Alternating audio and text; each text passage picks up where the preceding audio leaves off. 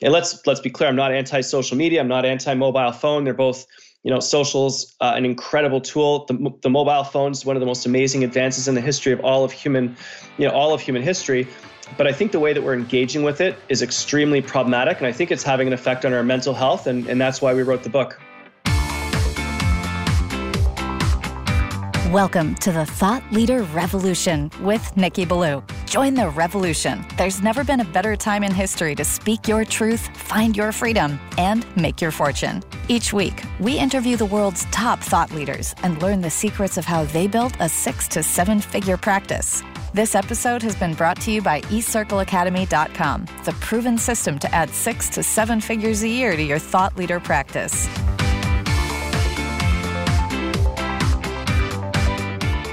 Welcome to another exciting episode of the podcast, The Thought Leader Revolution. I'm your host, Nikki Ballou, and boy, do we have an amazing, awesome guest lined up for you today. My guest today is a returning guest. He is the co-author of the brand new book, The Focus Effect, with Bruce Bowser, one of Canada's leading entrepreneurs. I am speaking, of course, of none other than the one, the only, the legendary Dr. Greg Wells. Welcome to the show, Greg. Nikki, so good to be with you, buddy. Oh, it's pleasure's all mine, my friend. So tell us about the new book. Very, very exciting.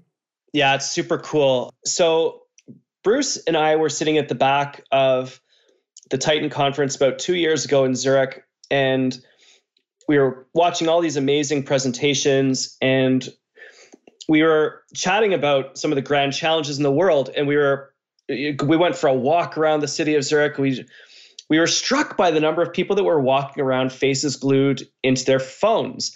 And then, we went back to the conference and we saw everybody. The Titan Summit is like one of the most engaging summits you can possibly go to, yet people were still, the second that a speaker was finished, everyone was like diving into their phones. And we were really struck by how easily distracted everybody was. And we were like, we should write a book about that because it's an issue. Bruce was like, yeah, I go out for dinner and my daughters are in their phone. We had to set a rule that we are not looking at our phones. And I was like, yeah, when I went to the park with Ingrid, my 3-year-old at the time, she got mad at me because I checked my email when we were in the park. So I actually think this has become a huge issue. And then obviously, with my exposure in schools and in businesses, just seeing the level of distraction that people are exhibiting, I was just like terrified. So we figured we would do a deep dive into it. And we took about a year to write the book and do our research. And let's be clear, I'm not anti-social media. I'm not anti-mobile phone. They're both, social's an incredible tool. The mobile phone is one of the most amazing advances in the history of all of human history. But I think the way that we're engaging with it is extremely problematic. And I think it's having an effect on our mental health. And that's why we wrote the book. I'm sorry, I didn't catch that. I was checking something on my phone. Just kidding. Exactly. No, you know what? What's funny is before you, I do most of my podcast recordings 1 day a month. So I've got like 5 or 6 scheduled today. So before you, I interviewed the Fireside guys. I don't know if you've heard of the Fireside conference. Great. So the Fireside Conference is an entrepreneurs conference that happens once a year in a camp, about 2.5 hours outside Toronto. There is no cell phone access. There is no internet over there. So if you go to the Fireside Conference, you can take your phone with you, but it's not going to work. You know what I mean? Unless you, are willing to like bring some sort of a satellite phone with you and pay, the outrageous fees that are associated with that. There is no phone. You got to be with people. You got to take the time to connect. And I was there last year. I did a special interview there. I interviewed Andrew Warner of Mixergy. And it was something else to be without my phone for 3 days. I don't think that's happened since the smartphone was invented in my case. You know what I mean? So you've struck a nerve with this book. It's a real issue. And our society right now, as much as it's benefited from social media and mobile devices, it's also being hurt by them. Yeah, there's no question. I'd be sort of interested, When you got back to civilization after that 3 days of unplugging, how did you feel? Oh, dude, while I was there, I started to relax. I thought more clearly. I was actually present for conversations more. It was incredible. Yeah, it's wild. And then when you return back, like I was in Ecuador climbing a volcano a couple years ago called Chimborazo. We do expeditions every once in a while. And, when we're on the volcano and we were out there doing our training, we were out there for almost 10 days. We had no cell phone contact at all, no Wi-Fi, nothing, even at base camp. And funny enough, the only place my phone would connect was above 20,000 feet on this volcano. So I'd be able to get one text message out to my wife, like still alive, and then throw my phone back in my jacket before it froze. And I obviously the first few days felt uncomfortable. I'm like, I've got a business at home. Like, what's happening to my lab? How's my family? And then after about a week, we started connecting. We started relaxing. I started looking at the mountain in a different way. I started to be able to breathe. My creativity returned. I got incredible ideas. I did physics equations in my brain to solve a problem that we were working on in the MRI back at the hospital where I do research. I can't do physics under normal circumstances. The fact that I did it in my head is insane. And then when we were driving back to Quito after the expedition was over, and we're on the highway and we came back within cell phone range, and I downloaded like 700 unread emails, I felt this massive amount of tension return to my body. And I was amazed at how much of a physiological effect that return to connection had. And it was the opposite thing that I would have expected. Like I would have expected being back in touch, I would have been relieved. My tension skyrocketed. And the really amazing thing is once I got back to the hotel and I settled in the hotel, connected to their internet, and went through my email, I cleared the entire backlog of email in about 2 hours. So this stress that I had over the 10 days that I was disconnected, it only took me 2 hours to catch up. So I think we overestimate we overemphasize how much we have to be connected. I got to be in touch. It's truly an addiction. I don't think it's serving us right now because I don't think it's enabling us to do our best work. I don't think it's enabling us to be creative. I don't think it's enabling us to build amazing relationships. I think it's an incredible tool. The fact that I can check my email anywhere in the world at any time is fantastic. There's nothing wrong with that. The fact that we check our email 16 times a day, that's an issue. The fact that we check, I was with a group of athletes recently, and the fact that some of those athletes are checking their Instagram feeds at 3 o'clock in the morning out of compulsion is a huge problem. So I think it's not the tech, it's not the social media, it's how we're engaging with it, it's our addiction to it, and it's the fact that we're not using it, it's controlling us. It is controlling us, but it's almost like the big social media platforms are crack dealers and we're crack consumers when it comes in there. And now they're responsible crack dealers. But, for example, with Facebook, the invention of the like button, I'll tell you, that thing took Facebook's engagement to a whole new level. Because when Facebook first came out, I thought it was kind of cool. I was on it, but it wasn't as compelling to me as when there were all these opportunities to like things, to engage in posts and going back and forth. And that's where I think people need to really be cognizant of why they use social media.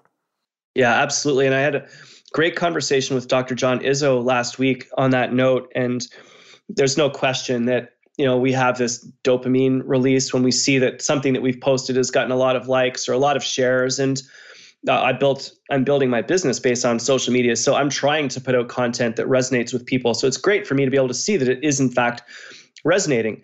But what Dr. John Izzo was mentioning is that the way that in which we interact with that social media makes a huge difference. And his point was that if we passively consume social media, if we're just subconsciously or just scrolling through our feeds, consuming that content, that can be damaging to our mental health, especially if we're comparing, even subconsciously, our current state with what we're seeing. I'm at work, but I'm seeing people on vacation. I'm not happy with myself physically, and I'm seeing these people in bikinis with six packs, and I'm frustrated with how fit I am. I see someone smiling with their partner, and maybe I'm not super thrilled with my relationship that I have right now. Like that gap causes a huge amount of angst for people, and maybe contributing to some of the mental health challenges that we're seeing in the world at the moment. He, however, Dr. Izzo noted that if we positively engage with social, if you comment positively, if it's like, hey, congratulations. Oh man, it looks like it's amazing that you're in that incredible spot. Enjoy your vacation.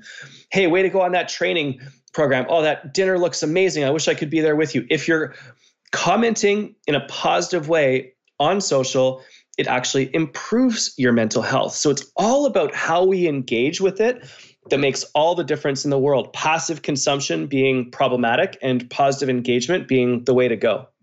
Well said. Very, very, very powerfully said. So what's the solution to all this, my friend? Well, Nicky, you know what? I honestly think that it's about us taking control, putting some boundaries around it, building some great habits, and getting away from some of the things that I think we've been doing in the past almost subconsciously. So for example, one of the easiest hacks you can do to start getting control over this is in the morning, do not check social, do not check email.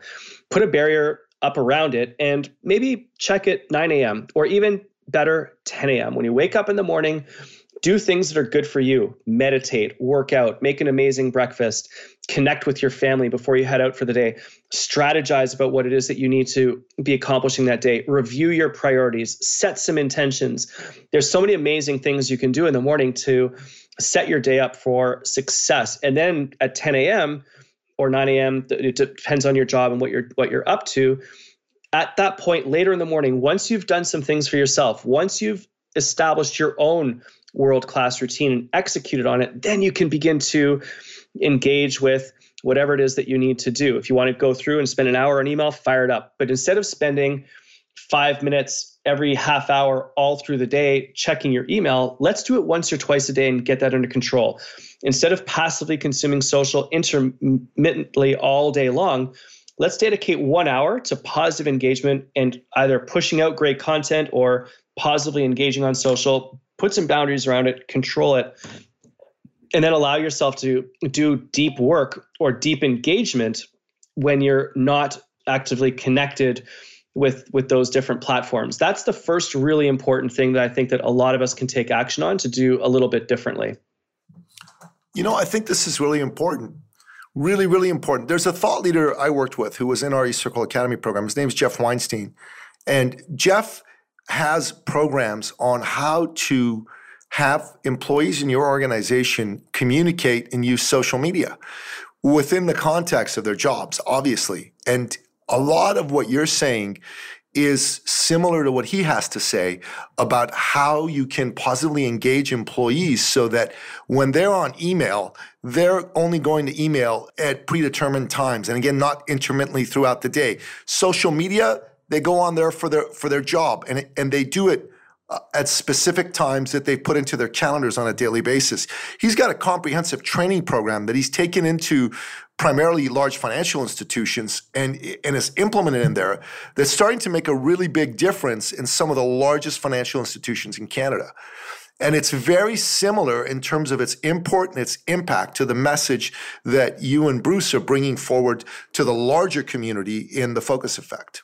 Yeah, and I love that idea that he's taking it into financial institutions. Couple notes on that I've observed. There's a large bank in Canada that set up boundaries around when you're allowed to message interns and simply said no messaging of interns on the weekend, which enabled a little bit of a barrier to be created between when they're at work and when they are at home. If you're listening in the audience and you have people that report to you or people that you're engaging with, I want you to consider the time that you're sending your notes or emails to those people and the impact that it's having on them. If you send it to them at 8 o'clock at night, thinking that you're clearing your email inbox, I understand how good that feels to get everything off your plate when there's less inbound because it's late at night. Let's contemplate the effect that that's having on other people. Maybe the person you're sending it to is having dinner with their spouse. And because you're an important relationship for them, they're going to read that email. They're going to respond to it. Are you breaking into that amazing experience that they could be having with their family to reconnect? Bruce Bowser, my co-author on this book, did something really interesting at AMJ Campbell, his company, where he has put into place a 7 p.m. to 6 a.m. block on email moving through their servers. There's an emergency number you can call, obviously, and there's a note within his email auto response with his cell phone number. And over the course of the last year, he said that's only been activated about 5 times. So out of the mountains of email that come through late at night, he's only actually had to have someone call him with an emergency situation about 5 times. I moved my entire company onto Slack, and that's a sort of internal messaging app that we've been using. But I also put up where 8 p.m. through to 8 a.m., no messages can be sent through Slack to make sure that I'm not disturbing people at night, and I'm certainly not disturbing them in the morning when that's their runway for having an incredible day. So there's all sorts of ways of putting some boundaries around what we're doing to ensure that when we're at work, we're at work. When we're at home, we're at home. And I actually think it's the crossover and the confusion between those two states now that has caused so much tension, so much stress in us. It's a way that I think we can reestablish a little bit of work-life balance. Not to say that you shouldn't potentially have your cell phone with you up at the cottage and do a conference call while you're up there so that you can be at your cottage with your family and knock out a conference call. Like I've done that certainly a number of times, but I think it enables us to put a little bit of a boundary around things to enable people to recover, regenerate better, and then to engage better. That's powerful. I really, really like what you and Bruce have done here. The Focus Effect has a powerful message. It's timely. It's needed. There's a lot of people out there who can benefit from this message. And I actually believe its application is universal. Yet, I think this is something that you guys can do similar to what my friend Jeff Weinstein's doing and take into corporations in the context of a training program, in the context of ongoing education, evergreen education that's created in the form of modules that can be taken out there. So this could actually be worth a lot of money to you, as well as something that can bring a massive impact into corporate Canada and corporate America. Thanks, Nikki. It's certainly part of the plan. We want to make sure that this gets out to as many people as we possibly can, businesses, obviously, but it goes right down to our families as well. Just for the people that are listening, let's think about dinner with your family or your partner or your spouse, and let's just get the devices out of the dining room. Let's actually have conversations with people. When you're with your kids, make sure that the devices are not in play when you're with your children, so that you're with your kids when you're with your kids. That time flies by. When you're running a meeting at your office, make sure that devices are off the table so that people are actually engaged with the meeting. Even having the device on the table and turned over has been shown to be distracting.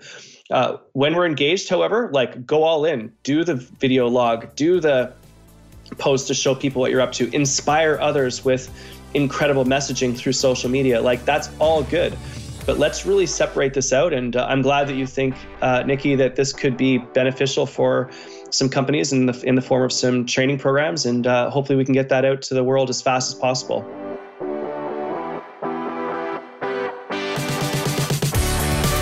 I think you can. It's something to have an offline conversation with you about, because I know what we've helped Jeff do. Jeff just got himself a 6-figure deal with a Schedule B bank.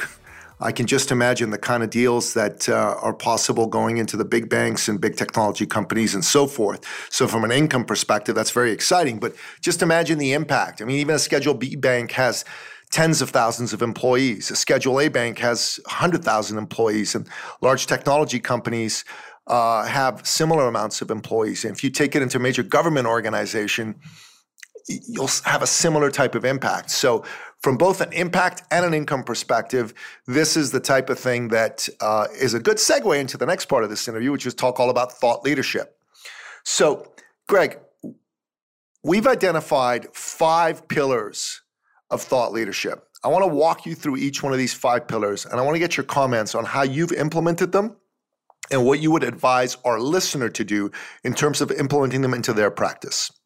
So, pillar number 1 is, to be a thought leader, you need to think and you need to have world-class IP.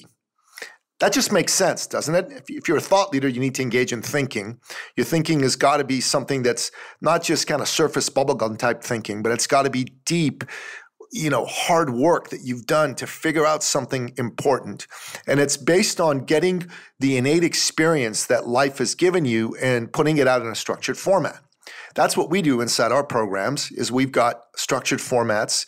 There's something called a pink sheet, which is part of some material we licensed from Matt Church from Australia that helps people develop IP. What are your thoughts and comments on that? Wow. Couple thoughts. And first of all, just so that your listeners know, you've been really powerfully positive in your thinking around helping me to develop all of this, Nikki. So to get that started, I want to just share that love a little bit to begin this conversation. Appreciate and that. Developing thought leadership, especially about thinking, has been for me is carving out time to actually think, which I think is probably the greatest challenge that most people are faced with. We're so busy. There's so much going on that unless you dedicate some specific time to just thinking in an isolated location, no distractions, ideally around nature, it becomes incredibly difficult to do that. So when I wrote The Ripple Effect, which was my previous book, I actually had to take the entire summer off. And I had to do that because I wasn't making progress. It had been 18 months in the works and I'd written 3 drafts. All were brutal. I wasn't happy with it. The publisher wasn't happy with it. And my editor from HarperCollins basically threw it back at me and said, you got to do something about this. So I took June, July, August of about a year and a half ago off, and no meetings, no phone calls, no presentations, no public speaking. Isolated myself completely, woke up early in the morning, went for a swim with my buddies. That's my old sport. So we rent a pool near my house. We all train before work. Went to my coffee shop, got a double espresso, brought my computer, and I would write for 90 minutes with my headphones on. And I got some really good headphones to make sure I had good music to block out the environment, but still be in that energy of a coffee shop. I would then go for a 30-minute walk, go back to my house and do another 90 minutes. And just by doing that for almost 3 months, was able to generate a manuscript that was pretty powerful and has done extremely well. Subsequently, we did pretty much the exact same thing for The Focus Effect. Except it was Bruce and I, and we would do interviews that we taped and had transcribed, and then an editor took all of that content to turn it into something coherent. But we blocked off time. We isolated ourselves in a little room at a club in downtown Toronto in the financial district, got a room, blocked off the internet. Like, we went into deep hibernation when we were doing this project to try to make sure that we were as efficient as we could.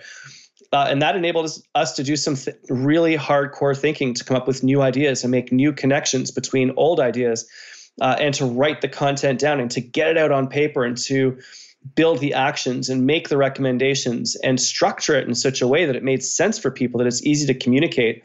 And that did require a huge investment in time up front, for which ultimately there's no financial return in that period of time. In fact, there's a negative financial return because you're investing the time and not making money doing something else.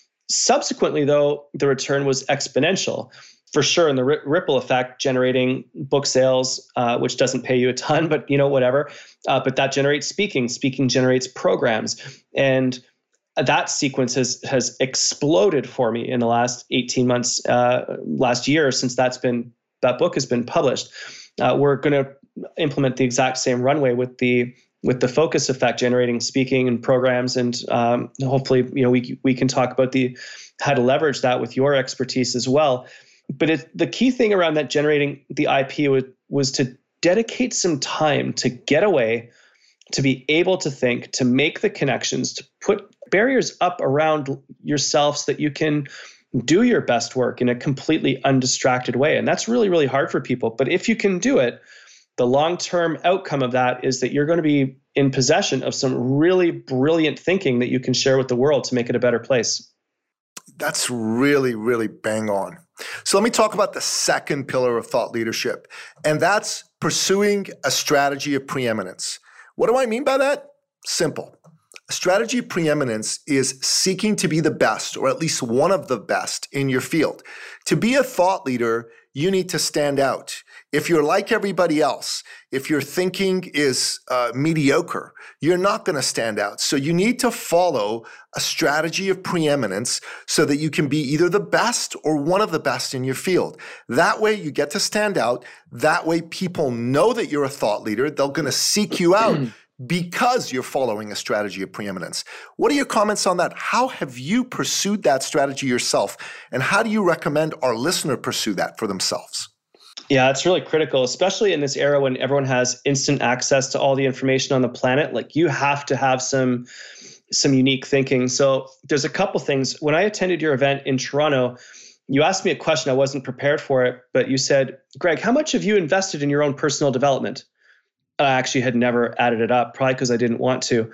But I went back afterwards and deconstructed it, and I've spent 15 years in graduate school. So I did a 4-year undergraduate degree. Sorry, not 15 years in graduate school, 15 years in university. I did a 4.5-year undergraduate degree. I did 2 years of a master's, 4 years PhD, 2 years postdoc, 3 years postdoc. So and then I added up how much money I invested in that and how much money in other training I did, including voice coaching, which you can't tell right now because I did 6 speeches the other day and my voice is shredded, public speaking training, Q&A training, on camera training for the Olympics that I commentated. Like, the massive investment that I have made has basically meant that for almost 20 years, personally, I did not make a lot of money because I was constantly reinvesting it back into myself. And the outcome now is that things are going really, really well. So that was the education piece. The other thing that I've done recently, because I'm trying to figure out how I can really take this to another level, is identify that public speaking is one of my unique abilities, one of the things that I can do at a world-class level that I think makes me different than everybody else. I can take scientific information and convert it into something that people understand and share that from the stage, and it really, really works. But I also recognize that I'm not one of the best at public speaking, like truly one of the best. And so I just recently sought out some of what I believe are some of the best public speaking coaches in North America, and signed up for one of their training programs. It's 4 days down in New Jersey.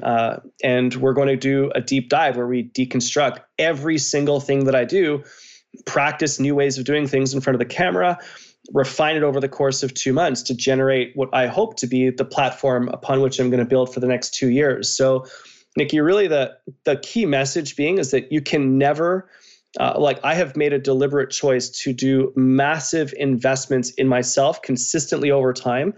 And I've never really worried about the financial return on that. Like, I know it's going to come. It has come. And, obviously my parents helped me out at different points in time. I'm very lucky that they were, my dad and my mom were financially successful, enabled me to do things like go to grad school and do that with less of a financial burden than I would have been faced with otherwise. I just want to completely acknowledge and recognize that because they're amazing for having done that. I'm going to do that with my kids too. But it's all about continuously investing in yourself, identifying areas that where you can get better, and finding the very, very best people to train you in that so that you are unique and you are thinking at a different level than the people around you, and that you can positively contribute to the world with your own unique IP. That's awesome. That is absolutely fantastic. You're talking about public speaking training. The most powerful public speaking training I ever received was from Landmark Education. They're the folks who put on a program called the Landmark Forum. The Landmark Forum is the world's most popular personal development program. Over 250,000 people a year do it around the world. And Landmark has almost 1 million people a year do their various programs around the world. So they are a massively successful organization.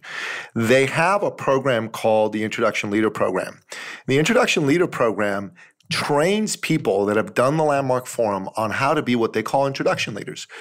Introduction leaders are people who deliver introductions to the Landmark Forum to the general public, which is the primary way in which Landmark sells the Landmark Forum to the general public.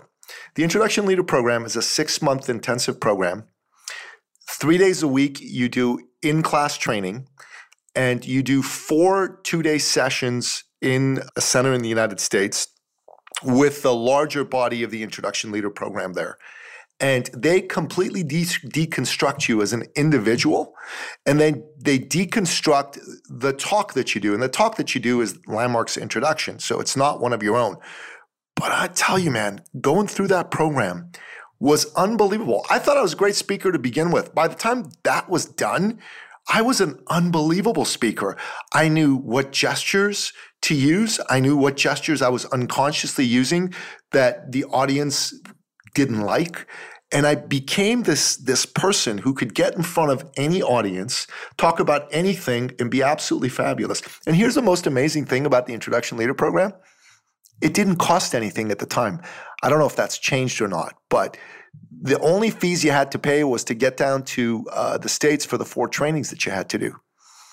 And Landmark turns out amazing, unbelievable public speakers who not only are good at speaking in public, but are good at enrolling from the stage. And that's a very valuable skill. Wow, that's interesting. There's a couple things that you said there that made me just sparked some thoughts I think could be super valuable for your audience. The first one is record yourself. Like stick your iPhone somewhere or your BlackBerry or Android, whatever, and videotape yourself speaking and presenting. And if it's just you practicing in a room by yourself at home, great. Even better is if you're doing a presentation at work, anything where you can film yourself, videotape the entire thing, watch it, and you will immediately see what you're doing well and what you need to do a lot better. And a lot of it's unconscious. You don't realize what you're doing with your hands. You don't realize how you're standing. You don't realize the way that your body language is. And that's extremely valuable. The second thing that I heard someone do recently, which I thought was absolutely fascinating, is don't videotape yourself, videotape the audience and watch how they're reacting to you. Watch when they're engaged. Watch when they're disengaged. Watch the way that your voice captures their attention or loses it. And so I've been playing with that a little bit recently as well, and that's incredibly valuable. I've discovered one story that I tell where everyone is totally locked in on me, and I'm now using that to try to make the point about focus. It's a story about swimming with sharks. It gets everyone's attention. It's extremely valuable. And I found some other parts of the presentation I say, and no one's listening to me, so I'm ditching those. And then the other thing I've been doing recently, very consistently, is always using just QuickTime on my computer to record the audio of all of my presentations and all of my Q&A and listening to that audio within 24 hours of me giving the speech. And that has helped me to continuously pay attention to what I'm doing, what I could be doing better. And the other sort of hack out of that is you can use the audio transcripts when you're speaking, have it transcribed, and use that for blog posts and a whole bunch of other things to generate some content that you can use subsequently to continue to move your thought leadership forwards. But those 3 things: videotape yourself, video the audience, audio record yourself, and for free, basically, you get an entire coaching experience around how you can present and deliver information better. It doesn't have to be in front of an audience. It can be in a small meeting, but amazing things can happen if you begin to do that.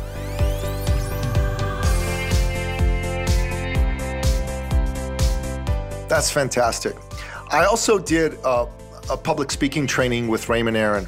Raymond Aaron is the single best sell from stage speaker that I've ever met. And I've been in front of a ton of these guys. Raymond can sell ice cubes to Eskimos.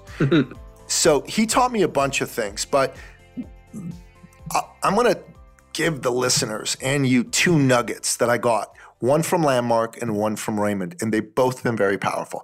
So the one from Landmark is, whenever I'm on stage, I find one member in the audience, I look him or her in the eye, and I speak to them.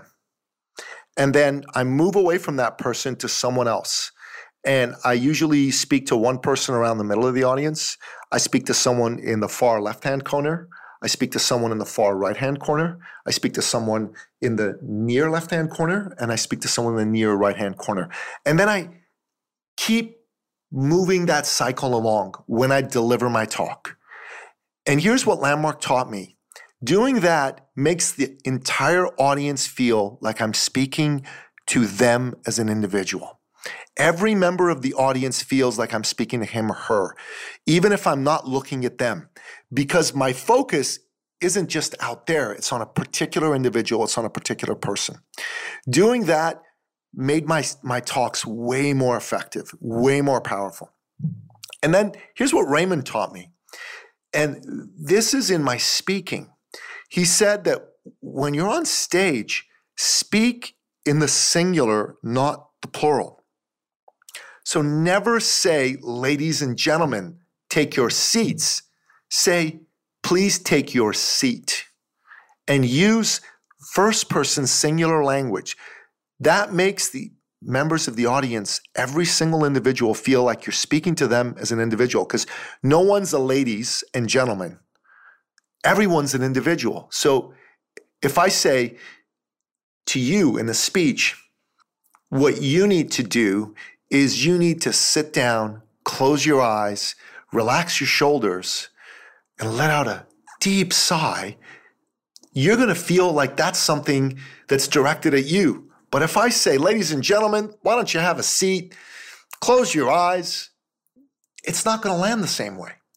And that was really powerful for me to learn as well. So doing those two things has made me move up from being a decent speaker to being a spectacular speaker. It moved my enrollment ratios from like 10, 15% in a room to 40%, 50%. And those are really, really powerful things. And I really am glad that you're taking this on for yourself. But boy, it's really awesome to study the whole game of speaking. Yeah, and what you just said there was critical, because it not only applies to speaking, it also applies to writing. So if you are writing a blog post, an article, a book, anything, a training manual, writing it to an individual is a lot different than writing it to an audience. So just as you said, instead of ladies and gentlemen, take your seats, it's like, hey, let's take a seat. Or could you please take your seat?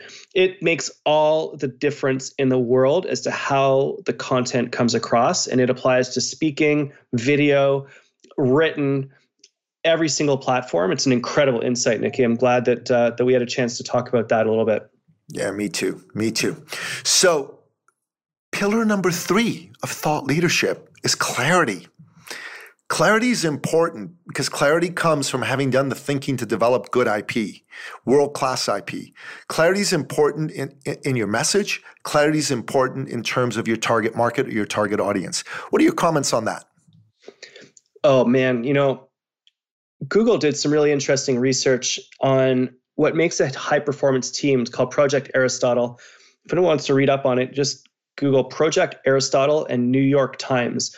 And there's an incredible write-up on it in New York Times. And I actually got the research and read it and studied it, because what Google did was they were looking at why sometimes they pulled together these all-star teams and the teams wouldn't perform well. And other times they would just randomly throw together a group of people and the team would crush it.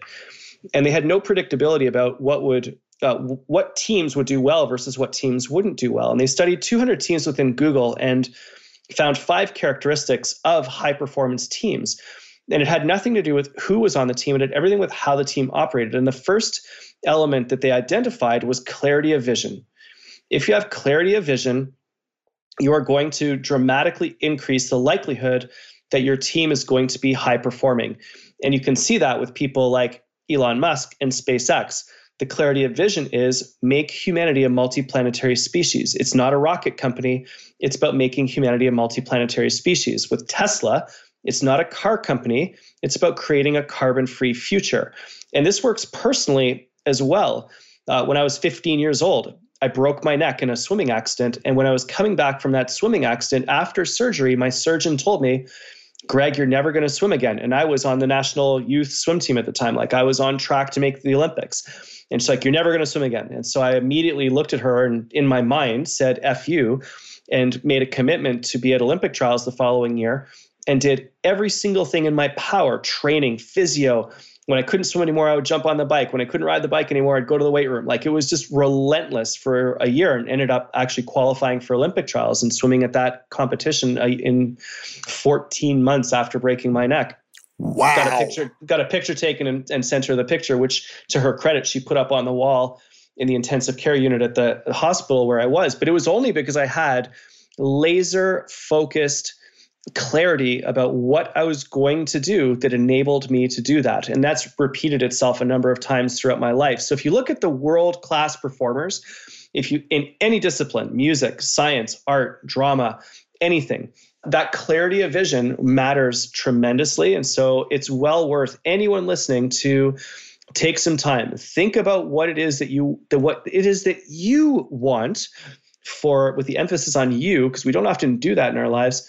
Now, what do you want for your family? What do you want for your business? What do you want for your thought leadership? What do you want for your impact, for your children?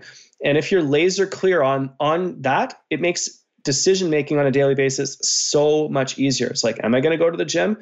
Am I going to take my kids out for dinner? Am I going to spend some time building an incredible strategy for my company? It all becomes clear when you have that clarity of vision. Well said. Very well said. So the fourth pillar of thought leadership is leverage. Matt Church says that an expert's someone who knows something, but a thought leader is someone who's known for knowing something. So in order for you to be a thought leader, you're going to need to have the marketplace know who you are. And one way to make sure the marketplace knows who you are is for you to deliver what you have to deliver in terms of your expertise in multiple ways. Matt Church identified 6 modalities for delivering thought leadership: coaching, mentoring, speaking, authoring, training, facilitating. Yet most people in our industry only use 1, maybe 2, and if they're lucky, 3 of these modalities. That limits their impact, definitely limits their income. Matt says that for you to be considered truly a world-class thought leader, you need to be delivering your expertise in at least 4 of the 6 modalities. What are your comments on that? Wow. As you're speaking, I'm like, I think I do 2, might get to 3, definitely not doing 4. Actually, I might have just started doing 4. So I've got some growth to do in that space. But, also as you were speaking, I was thinking about something that I think has made a huge difference in my life and the lives of people around me who have been super successful. And that is to give away all of your best knowledge and expertise to as many people as you possibly can for free, with absolutely no expectations of getting anything in return. And that's a wacky idea to get across to people. But whenever I do that, the returns have been so profoundly massive. So for example, I had this idea around a way of being healthier. I wrote it up into an article. I put that out in a newspaper called the Globe and Mail here in Canada, which goes national. And I gave away a great idea about how to get fitter and essentially did it for free. I got no return. In fact, it cost me the time to write the article. No expectations. I just want to try to help the 85% of our population that doesn't get enough physical activity to do things a little bit better and to get healthier. And sure enough, out of that came a whole number of requests for more info. And I just pointed them towards my book. And I don't know if they bought it or not, but I'm sure a bunch of people did. And it just establishes you as someone who's an expert in the space. And the magic is that people will consume information, learn about it, but there's always a question about, how do I do this for myself? How do I do this for my company? And how do I do this for my school? How do I do this for my family? And that's where people will engage with you on any one of those modalities that you've talked about.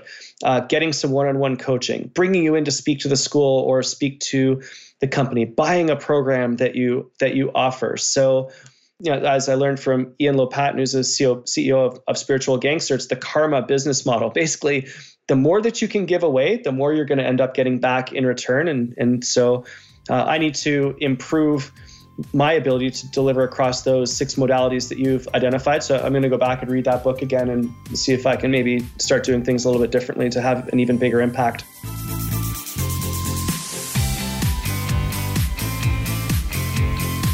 Good stuff. Good stuff. And you know what? Before I forget, connect me with Ian again. I've lost his contact info. I want to get him on the podcast. I think it'd be fun to have him on. Yeah, he'd love to do that for sure. Yeah, for sure. He's good people. Okay, so we're coming up to the 5th and final pillar of thought leadership. Wait for it, Greg. This one is going to be no surprise to you. # don't do 2018 alone. So many people in business today, and this dovetails nicely with the theme of the focus effect, are isolated because of technology. They hide behind social media. They get stuck in the negativity distraction complex, which is a piece of IP I developed around what keeps people from achieving their full potential. And they get stuck in a negativity feedback loop that gets created from being on social media. There's a lot of good things on social media, but there's a lot of negativity on it too.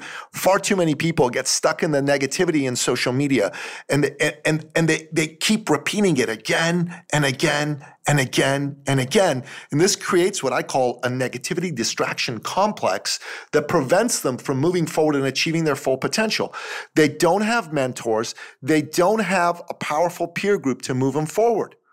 And I say that to be a thought leader, you need to have mentors, both paid and unpaid, and you need to be part of some formal and informal peer groups of people that are staring in the same direction as you, people who are ahead of you, people who are behind you, people who are at the same level as you, so that you can be inspired. There's going to be days the peer group's going to need your energy, and there's going to be days you're going to need the peer group's energy. What are your thoughts and comments on that? Wow. I think that your comment about don't do it alone is huge. We are more connected than we've ever been, yet we are lonelier than we've ever been. And that's really heartbreaking for me. And I've been speaking a lot and mentioning the idea of being connected, of how that connection that we have through our devices, through social media, through email, through text messaging is incredible. It's wonderful.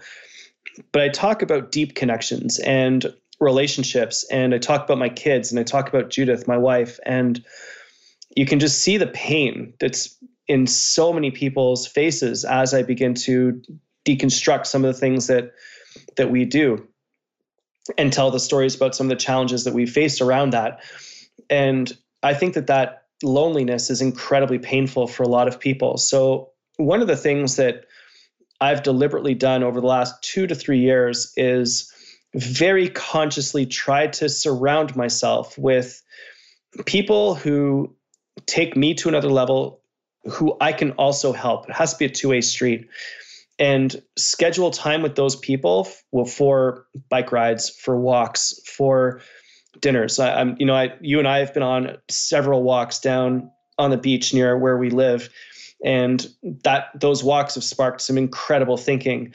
I've gone on some bike rides with a buddy of mine, Bart Egnell, that runs an incredible communications company. And, we punish each other on the bike, but we get some amazing insights out of it. The whole book, the focus effect that I wrote with Bruce Bowser came from the fact that Bruce and I committed to having lunch once a quarter. And out of those lunches and that attendance at Titan and sitting at the back of the room together, that friendship came the idea for a book. And so I would love for your listeners to, with no expectations of any returns, with no expectations of really anything other than just building great relationships, to identify 5 people that you can spend more time with that are going to help take your life to another level, who you can also help positively as well. And if you do that and you do that consistently for a year, connect with them on a monthly basis in a real way, like go for coffee, have lunch, make dinner together, go to the gym and train, go watch a music event, anything. Your life will go in a very, very different direction. And conversely, I also think it's important for us to audit people in our lives who may be having a negative effect on us and deliberately decrease the amount of time that you're spending with those people. And the contact and connections that you have with those people. And that's the real hard work. That's the pain. That's the discomfort. That's where you're going to have some reactions and maybe some lashing out. And that goes for your social media feeds as well. If there's someone that you're following who's a negative influence on your psychology, you need to get rid of that person. You need to unfollow that blog. You need to delete that Instagram feed. You need to unconnect with people or unfollow people or whatever it is. This is a lot of work, what we're talking about right now. It's a long process, but if you do it deliberately over the course of time, you can fundamentally shift the direction of your life. I absolutely believe that this idea that you've just shared, Nikki, is one of the primary reasons why I've managed to dramatically increase the the quality of my life and the success that I'm experiencing in all aspects of my life, personal, professional, emotional, spiritual, everything, over the last, say, 2 to 3 years. It's been a huge factor, and I'm glad you brought it up. Why, thank you. That's powerful. So, Greg, we end off every episode by asking you, our guest expert, what are your top 3 expert action steps that you recommend our listener takes on in his life, in her life, and in his life or her business to take them both to the next level? What say you? Wow, 3 things. This will affect your personal life and your business life. I would love for you to consider how you can get control of your morning. 1 to 2 things you can do to get more control of your morning. Is it waking up earlier? Is it not checking your phone? Buying an alarm clock so you can wake up to an alarm clock, not your phone? Like, get control of your morning. Second thing, I want you to invest in doing power work. So identify blocks of 90 minutes at a time that you can create during your day where you can do your life's best work in a totally undistracted environment and do that consistently over time. Our friend Robin Sharma calls that the 90-91 principle. 90 days, 90 minutes on your number one most important factor to move your life in a significantly different direction. And then the last idea is to defend your last hour, 1 hour at the end of your day to decompress, to relax, to unwind, to connect, to regenerate. And if you can do those 3 things, own the morning, power work during your day, defend your last hour, that can be incredibly powerful for you, especially if you do it over time. And I know that it'll have a good effect on your personal life and a very, very good effect upon your business life as well. Those are awesome expert action steps. I love them. So listener, Greg Wells has given you gold. Gold. If you've liked what you've heard today, run. Don't walk to the bookstore. Or run. Don't walk to your computer and Amazon or Indigo or the book depository or your online store of choice and buy not 1 copy, but 10 copies of The Focus Effect. 1 for you and 9 more to give out to your best friends, members of your family, to clients, to people who work in your organization.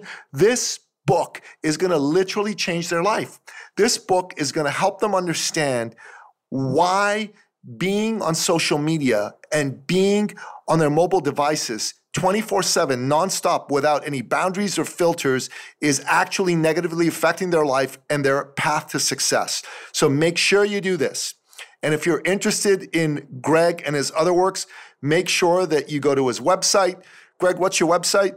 It's drgregwells.com, and all my social media are at Dr. Greg Wells. Perfect. So make sure that you do that. Buy his other books. He's got another great book called Super Bodies. He wrote The Ripple Effect, which is another fantastic book. Make sure you consume all of his content. You buy his books. Find out about his programs. If you have an opportunity to be at one of the speeches that he delivers at events like the Titan Summit, make sure that you do that. Greg Wells is the real deal. He's a thought leader's thought leader. You're going to need to make sure that you consume his work, and you're going to need to make sure that you get to know this incredible man who's got such a big and generous heart. So here's the other thing. If you've been thinking to yourself while you're listening to this episode, do I have what it takes to be like Greg? Is my intellectual property worth something? Can I get it out there and have a big impact? Can I get it out there and have it create some real income? Or maybe you're already having impact. Maybe you're already having some income being generated from it, but you want to take it to the next level and you want to find out how. Well, I've got a way for you to do that. Jump on a trial call with me or a member of my team. And the way to do that is go to ecircleacademy.com/appointment. That's ecircleacademy.com/appointment. Pick a time that works for you, and you can have a trial call with us. There's no cost to this trial call. What we're going to do in this call is help you figure out what your IP is, if you haven't already figured that out, or if you have figured it out, how to tighten it into a really sharp, powerful message that's meaningful, that's going to have a big impact on the group, the audience, the people that you want to impact the most, and help you make a fabulous income. Greg, thank you so much for coming on the show, man. You rock. Nikki, you're the best, buddy. I really appreciate it. I love what you're doing. I'm greatly appreciative of our friendship, and I love the fact that we were able to chat for an hour and talk about some really cool stuff. Thanks for having me on your show. Oh, buddy, it's my pleasure. And that wraps up another exciting episode of the podcast, The Thought Leader Revolution. To find out more about the incomparable Greg Wells, go to the show notes at thethoughtleaderrevolution.com. And to schedule an appointment with me or a member of my team to help you with your IP and your thought leadership, go to the show notes and jump on that link. Until next time, goodbye.